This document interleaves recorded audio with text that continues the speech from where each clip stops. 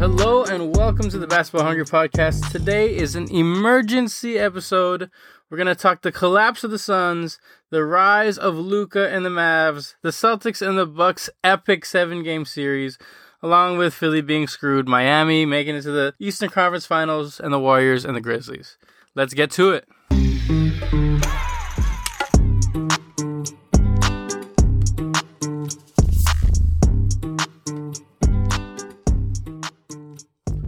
What's going on, everyone? Welcome to the Basketball Hungry Podcast. It's Drew coming at you with a special episode, an emergency pod, if you will, regarding the NBA playoffs.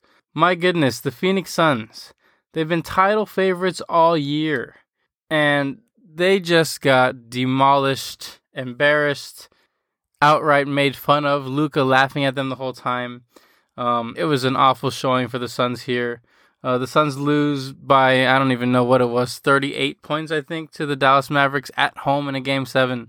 The Suns have been the title favorites all year. This might be the biggest collapse since what, 2007, the Dallas Mavericks, when they lost to the Golden State Warriors? The Suns were 70-20 after Game 2 of this series when they were up 2-0. And Chris Paul does it again. They lose 0-2. They were 70-20, and they lost 4 of their last 5. It's ridiculous. I don't know what to tell you. We went over it in the strengths and weaknesses episode of our podcast that the Suns, they barely had any weaknesses. We made a joke that the only weakness that the Suns have is Scott Foster. And maybe Chris Paul, and I don't know if that has something to do with Chris Paul being injured or whatnot, but let's face the facts, he didn't show up last night, and neither did Booker. The Dallas Mavericks game plan was amazing, and trying to get Devin Booker to do everything he didn't want to do. They were waiting at the nail, basically the way that the Celtics built the wall on Giannis. But, they were just waiting for Booker. They said anyone but Booker, and that's exactly what happened. He was, I believe it was like 3 for 14 or something like that, 11 points. Not a great showing from Book. So, I mean, it made me think about if Book is more like a Karl Anthony Towns or maybe even a Donovan Mitchell type player than he is like of a Luka or a Tatum, or even a John Morant, because I think John Morant at this point is probably better than Booker. And I would pick John Morant over Booker on my team. The other question here is, what do you do with DeAndre Ayton? DeAndre Ayton is entering his restricted free agency. Do you let him walk? Do you see if he wants to test the market and see if the Suns want to match any offers? Because, this is unprecedented waters here. We haven't seen someone of his caliber of first pick of the draft not extend that rookie contract. And I don't know if it's going to cost him some money, or maybe it'll make him, in a weird way, it'll make him more money, because he'll be like, oh, well, I need more money now because, I don't want to come back here to this Suns program and this Suns franchise that, is a bunch of chokers. I don't know. But it's definitely interesting to think about. If I were the Suns, I would probably bring back Ayton and run it back. But, Robert Sarver, owner of the Suns, it could have been, we don't know what happened behind the scenes. Maybe there were some racist remarks that are finally, coming out with the Robert Sarver investigation of the NBA. They've tried to, really keep that under wraps really well. And I think the Suns organization and Sarver himself they've done a great job in hiding that fact, that all these allegations are coming out with Sarver and whatnot. But, at some point, maybe it rubbed off on the team, and maybe the Suns just went into a tailwind, and they couldn't. Something happened, something came out, and the Suns just wanted to either. I don't know what it was, because they were down by 40 in the third quarter. This game was over at halftime, and I don't know if they threw the game for Sarver or whatnot, but it's baffling because the Suns were so head and shoulders above the rest of the competition this year. And you got to feel for the point god. Is he point god? Is he point fraud? I don't know. I don't know. But you got to feel for him not being able to run this finals run back. I mean, they went to the finals last year. Also, they went to the finals last year against AD-less Lakers, a Jamal Murray-less Nuggets, and a Kawhi-less Clippers. So I don't know. Maybe if that finals run was a fraud, but they were up 2-0 against the Bucks, which they ended up choking that series too. But, it comes back to the point that, this Suns team, the Suns organization, or even just Chris Paul, are they winners? I don't know if that's the case. Chris Paul, so much pressure on him to come back, and this might be his last run at a championship, and, he finally gets, like, the number 1 seed, and he's, like, he's the favorite. He's ready to go make himself a champion and do all that. And against this Dallas team, who honestly is not that stacked. I mean, they're solid. Luka is amazing. And Dinwiddie came through in the clutch in Game 7, and Jalen Brunson is obviously emerging. The Suns team should have won the series. They should have won the series for sure. Robert Sarver, it's not off the table for him to reboot this team. It's not. I wouldn't say it's out of the cards. Do they even trade? Do they trade Chris Paul? He's 37, going to be 38 next year. You could have, if he's not hurt now, you could have definitely seen that his body, it didn't hold up to this playoff run. I mean, he had some great moments in this playoff run. He was hunting Luka in that, I think it was game 1 or game 2. Had 14 out of 14 against the Pelicans, and basically performance of his life. Pushed the Suns into the next round. But his playoff record isn't great. Not that it isn't great, but it's actually horrible. He's choked so many series. The 5th time that he's blown a 2-0 lead. And, the Chris Paul slander is people are going to make their jokes and they're going to have fun. But, Chris Paul brings so much nuance to the team that he's on, and that, sometimes it just doesn't show up in the stat sheet. But his quote-unquote leadership and his quote-unquote, Chris Paul mentality and trying to get the best out of every situation, try to make the most out of every team. It's great, but I think we have to realize that at some point, there's a cap to that. There's a ceiling. And, Chris Paul can bring a bad team and make them good, but can he make them champions? I don't know. If we haven't seen it yet. And, it's a great thing, and it's a great feat to bring the Suns team, who they went to the finals last year, and this year they're the best record in the league, but he's a 6'1", if that 6-foot guard. He's a small guard who doesn't have superhuman strength and powers like Giannis or LeBron, right? So it's going to be hard for him to carry a team all the way to the finals and to the championship. And, we've seen that time and time again. It's interesting because I had a lot of friends who had big money on the Suns that win the championship, and, top 5 offense, top 5 defense efficiency all year. But again, second round exit. So it's baffling to say the least. Let's talk about the Dallas Mavericks, who played their asses off last night. Spencer Dinwiddie, no one wanted him on the Wizards. He comes over here. Who would have thought that this Porzingis trade would have so much effect on the 2022 championship? If you go back months ago, like, oh, cool, Porzingis is off the Mavs, but that didn't, we didn't think that it would have this much effect to, like, basically sway the championship. And we saw Spencer Dinwiddie go off for 30 or whatever in Game 7. Jalen Brunson came in firing on all cylinders in the second half. And, of course, Luka, a maestro performance. 27 points in the first half. Basically, if it was Luka against the Suns 1-on-5, it would have been Luka 27 and the Suns 27. And then Luka made a 3 in the beginning of the third. So he was up 30-27 against the whole team. So it was ridiculous. Lil Wayne was sitting front row. It was just, Luka took that Luka Ho tweet personally, I guess, because, Luka out here, staring down the fans, laughing at the Suns, just basically mocking them and saying that none of them can guard him, which was facts. Like, nobody could guard Luka. So, do you think the Mavs, I guess I'm asking myself this here, but do you think the Mavs might actually keep Brunson? I guess it depends on if they get through this Warriors round and if they actually win the championship, which, I've been thinking at some point that they could, especially if it's Luka or Jokic, a heliocentric team could actually win a championship. And I think the way the NBA is going, it just seems that, like, the era of super teams are so dead, and, it doesn't matter the names on the back of the jersey unless it really matters the chemistry and the fit, right? And I think that's what's most important. Looking ahead here, the Mavs are going to have to play the Warriors, who just beat the Grizzlies in 6 games. First thought is, I don't know who's going to guard Luka.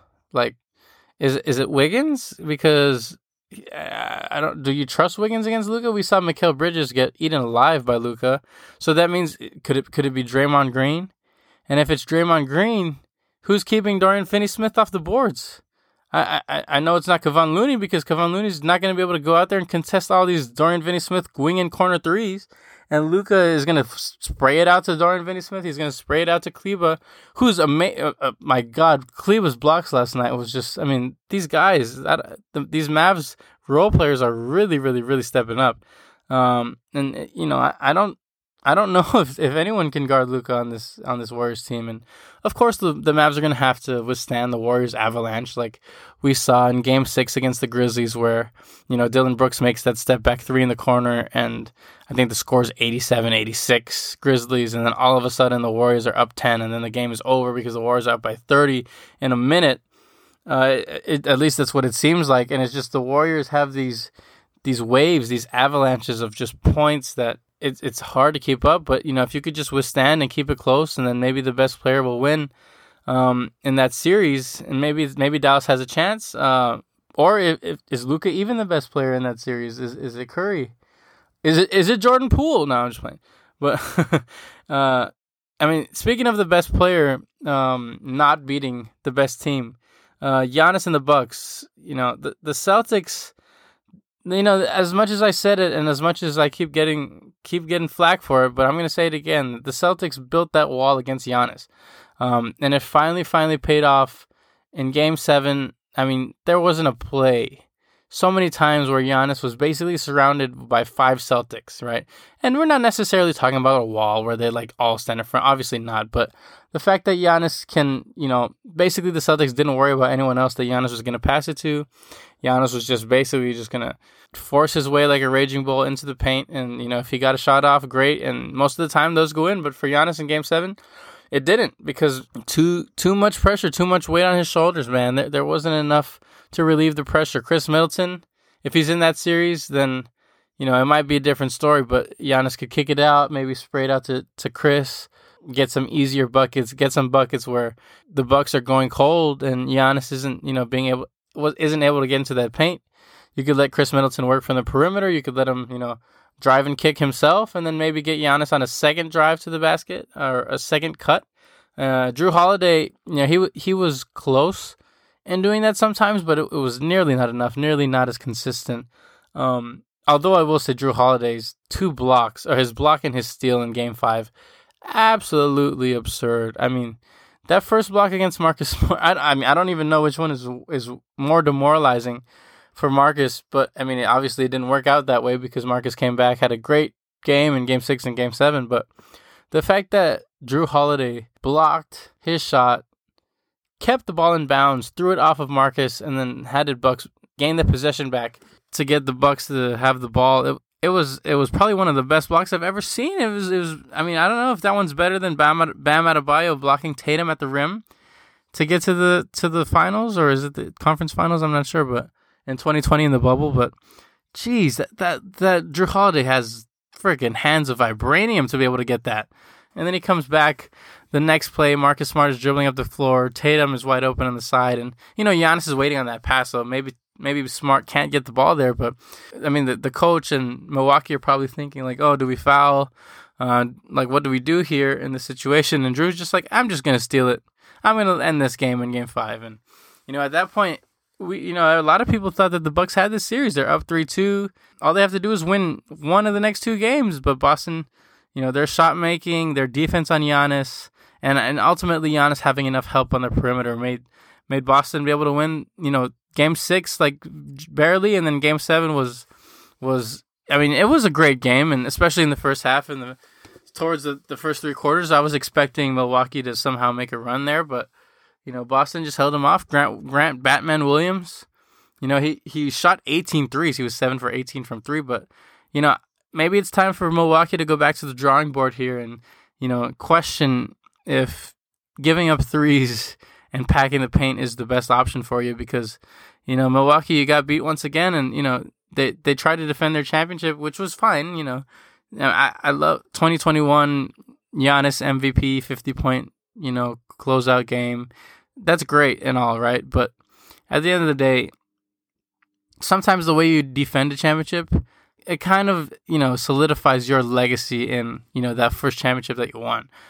There's some exceptions like Dirk and the 2011 Mavs and whatnot, but to me, it didn't seem that the Bucks were going to win the series from the beginning. We knew that Giannis didn't have enough help, and the Celtics had more shooting. They had more shot creators, and they had just as good of a defense, or if not better, as the Bucks. So, yeah, they have the Defensive Player of the Year, which Drew Holiday was probably mad at, and we saw that in Game 5. But Marcus Smart is amazing at taking charges. It definitely affected Giannis and bullying his way in there. Grant Williams did an amazing job on Giannis, one-on-one guarding him until, the help defenders finally could come. And, I mean, sure, if Wes Matthews or Brook Lopez or Grayson Allen is going to make 23s a game, then, maybe they won't help off as much. But Giannis just didn't have enough help in this game, in this series. And, that's why the better team beat the better player. Unlike the Mavs and the Suns, where the better player beat the better team. I'm going to stay in the Eastern Conference and talk Philly and Miami. Well, let's just give props to Miami, first of all. They're good. I do like Boston over them in maybe 6 games, maybe even 5. Miami's played the Atlanta Hawks team that plays no defense, and they played Philly, who was already screwed to begin with. They weren't going to be any type of competition to Miami regardless. I mean, Joel Embiid made a couple games out of it, but there was no way Philly was going to win that series regardless.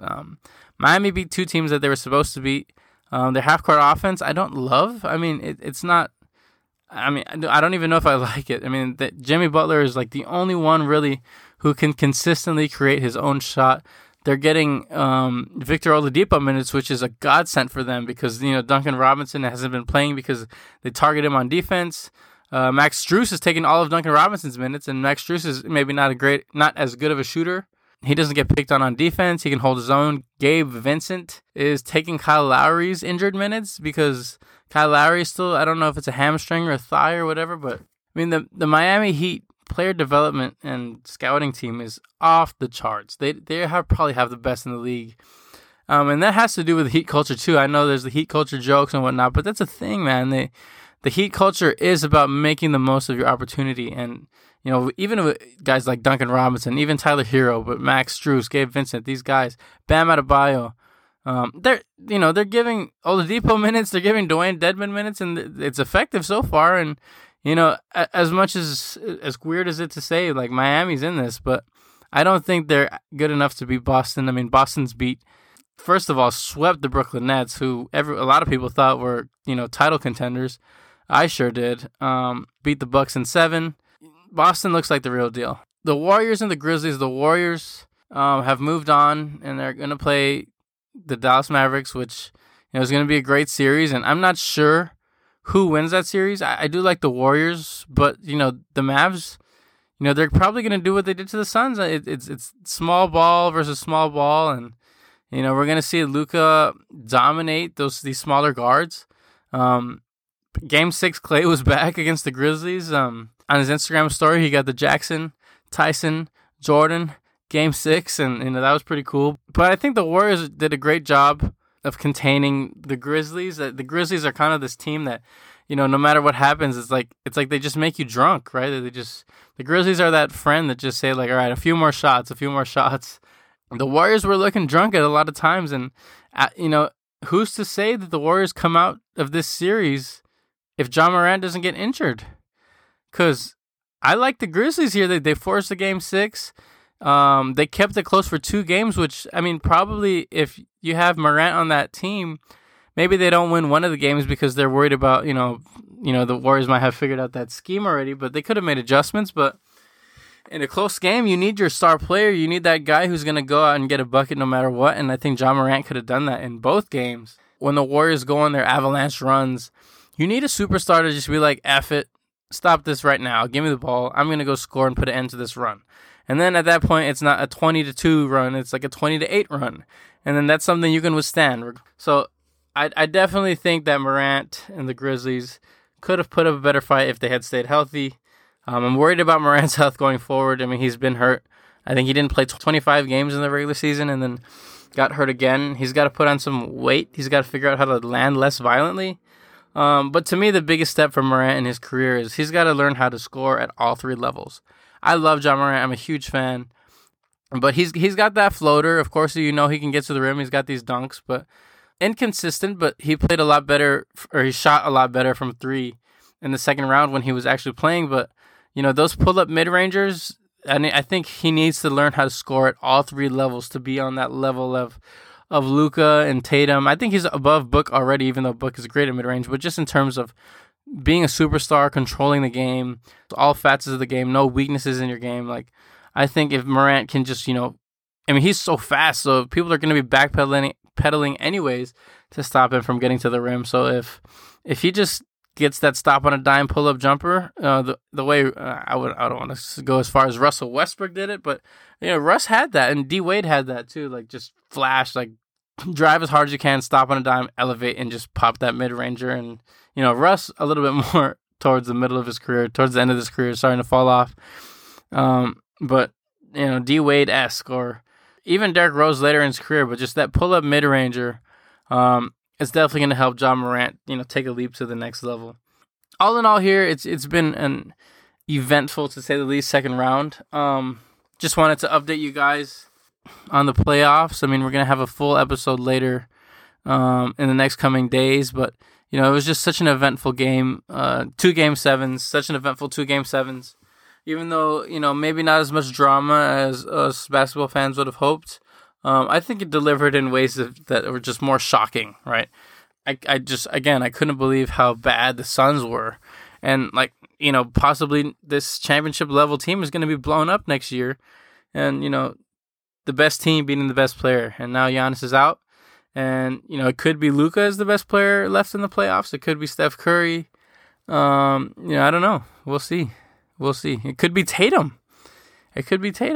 So, all right. Well, that's going to do it for me. Thanks again for listening to the Basketball Hungry podcast.